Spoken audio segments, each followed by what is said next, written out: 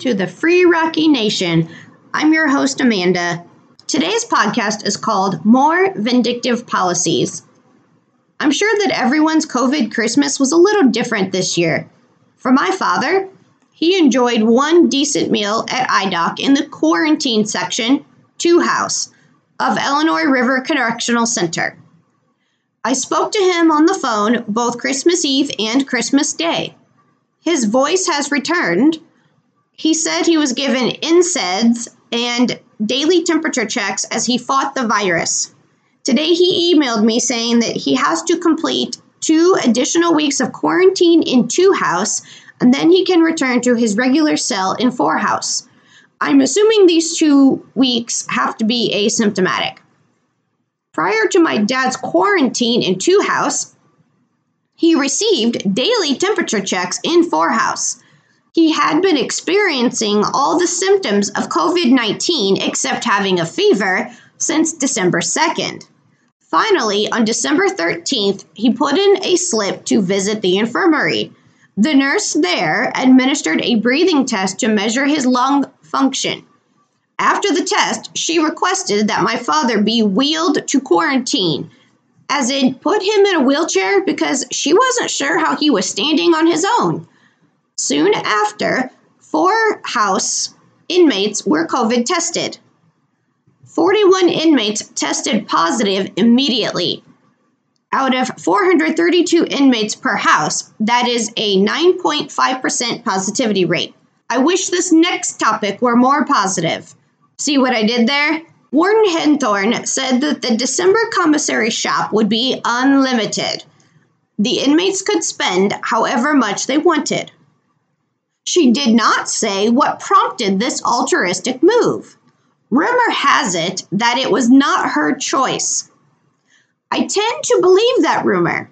Here's why. I know that I have written to my state legislators about Henthorn's illegal commissary restrictions twice.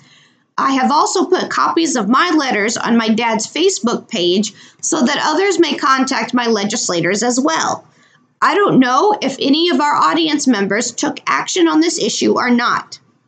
After my interactions with my legislators on this topic, the size of the commissary boxes increased. I'm referring to the boxes that the officers were carrying to the cells to deliver commissary orders. Then the commissary limit was increased to $150. So let's do a quick recap.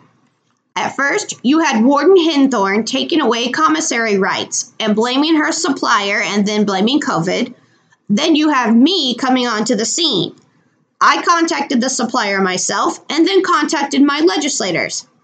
Finally, you got Warden Henthorn admitting that she had arbitrarily restricted access to the commissary. After her admission and my efforts to advocate on the inmates' behalf, she had to reverse her policy to an extent. This December shop is in line with that reversal. If you want to get more details on what I did to help the inmates exercise their commissary rights, check out podcasts 3, 4, and 8 on this channel. Since Warden Henthorn isn't happy about being told how to do her job, she has revived an old administrative policy. This policy is called compliance checks. A compliance check requires a correctional officer to come into the cell and ensure that all property is inside the inmate's property box. This means that the inmate cannot have anything on the shelves if the cell has shelves. The inmate cannot have any food out. The cell has to be basically spotless. If the inmate cannot fit everything into his property box, then whatever is left out is confiscated. Period. There is no recourse for this. This policy legalizes strong-armed theft. Getting back to Warden Henthorn, picture this. The inmates at Illinois River are excited about their December shop. They make their commissary slips longer this time since they haven't shopped since November 17th, a total of 41 days so far. They know that the January shop will have limits imposed again, so they are trying to stock up.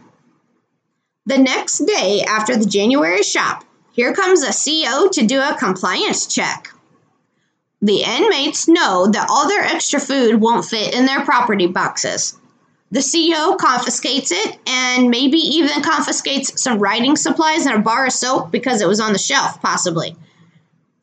What good did that unlimited shop do since the inmates weren't allowed to keep the extra supplies?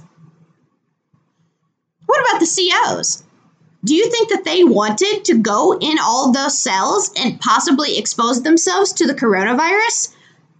And wouldn't their exposure make them carriers? Now they're supposed to, cross-contaminate the cells to do these frivolous compliance checks? Do you think that they enjoyed harassing the inmates, especially around Christmas time?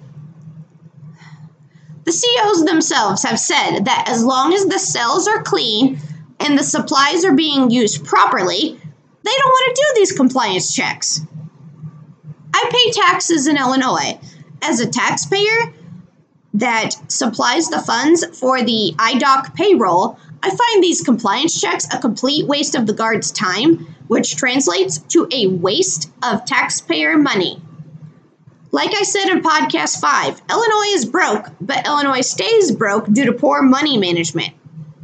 As if the compliance checks weren't enough, Warden Hinthorn did let Two House shop, with the exception of A Wing, which happens to be the wing on which my father is quarantined. As of today, December 28th, 2020, my father has not been given his commissary, even though he turned in his slip a week ago. If you're not sure whether this was a personal attack on my father, keep in mind that after she shopped all of Two House, skipping A Wing, of course, she then let Four House shop. That means that even in 2 weeks after my father moves back to Four House, he won't get to shop until the very end of January, if he shops in January at all. If you want to contact your Illinois legislator, visit www.illinoispolicy.org/maps/Illinois-House/ to find and email them. Please mention U.S. Code 242, deprivation of rights under the color of law, that explains why arbitrarily taking away commissary rights is illegal. Do you want to write a letter but you need some help? Visit the Larry Rocky Harris Facebook page and look for my September 21st post, where I posted my letter to my legislators. Links to the pages that I have mentioned will be included in the transcript of this podcast. Don't forget to visit our blog at freelarryrockyharrisx2.com. Like us on Facebook at Larry Rocky Harris 1959. Email us with your questions. Email address freerocky@freerockynation.org. Listen to the Free Rocky Nation on Spotify, iTunes, and Pandora. Buy my dad's books on Amazon. You'll find titles such as Never Ending Nightmare, 100 Filthy and Raunchy Jailhouse Jokes, 100 More Filthy and Raunchy Jailhouse Jokes, and The Prisoner's Guide to Filing a Winning Grievance. Be well, contact your loved ones, and as always, thanks for listening.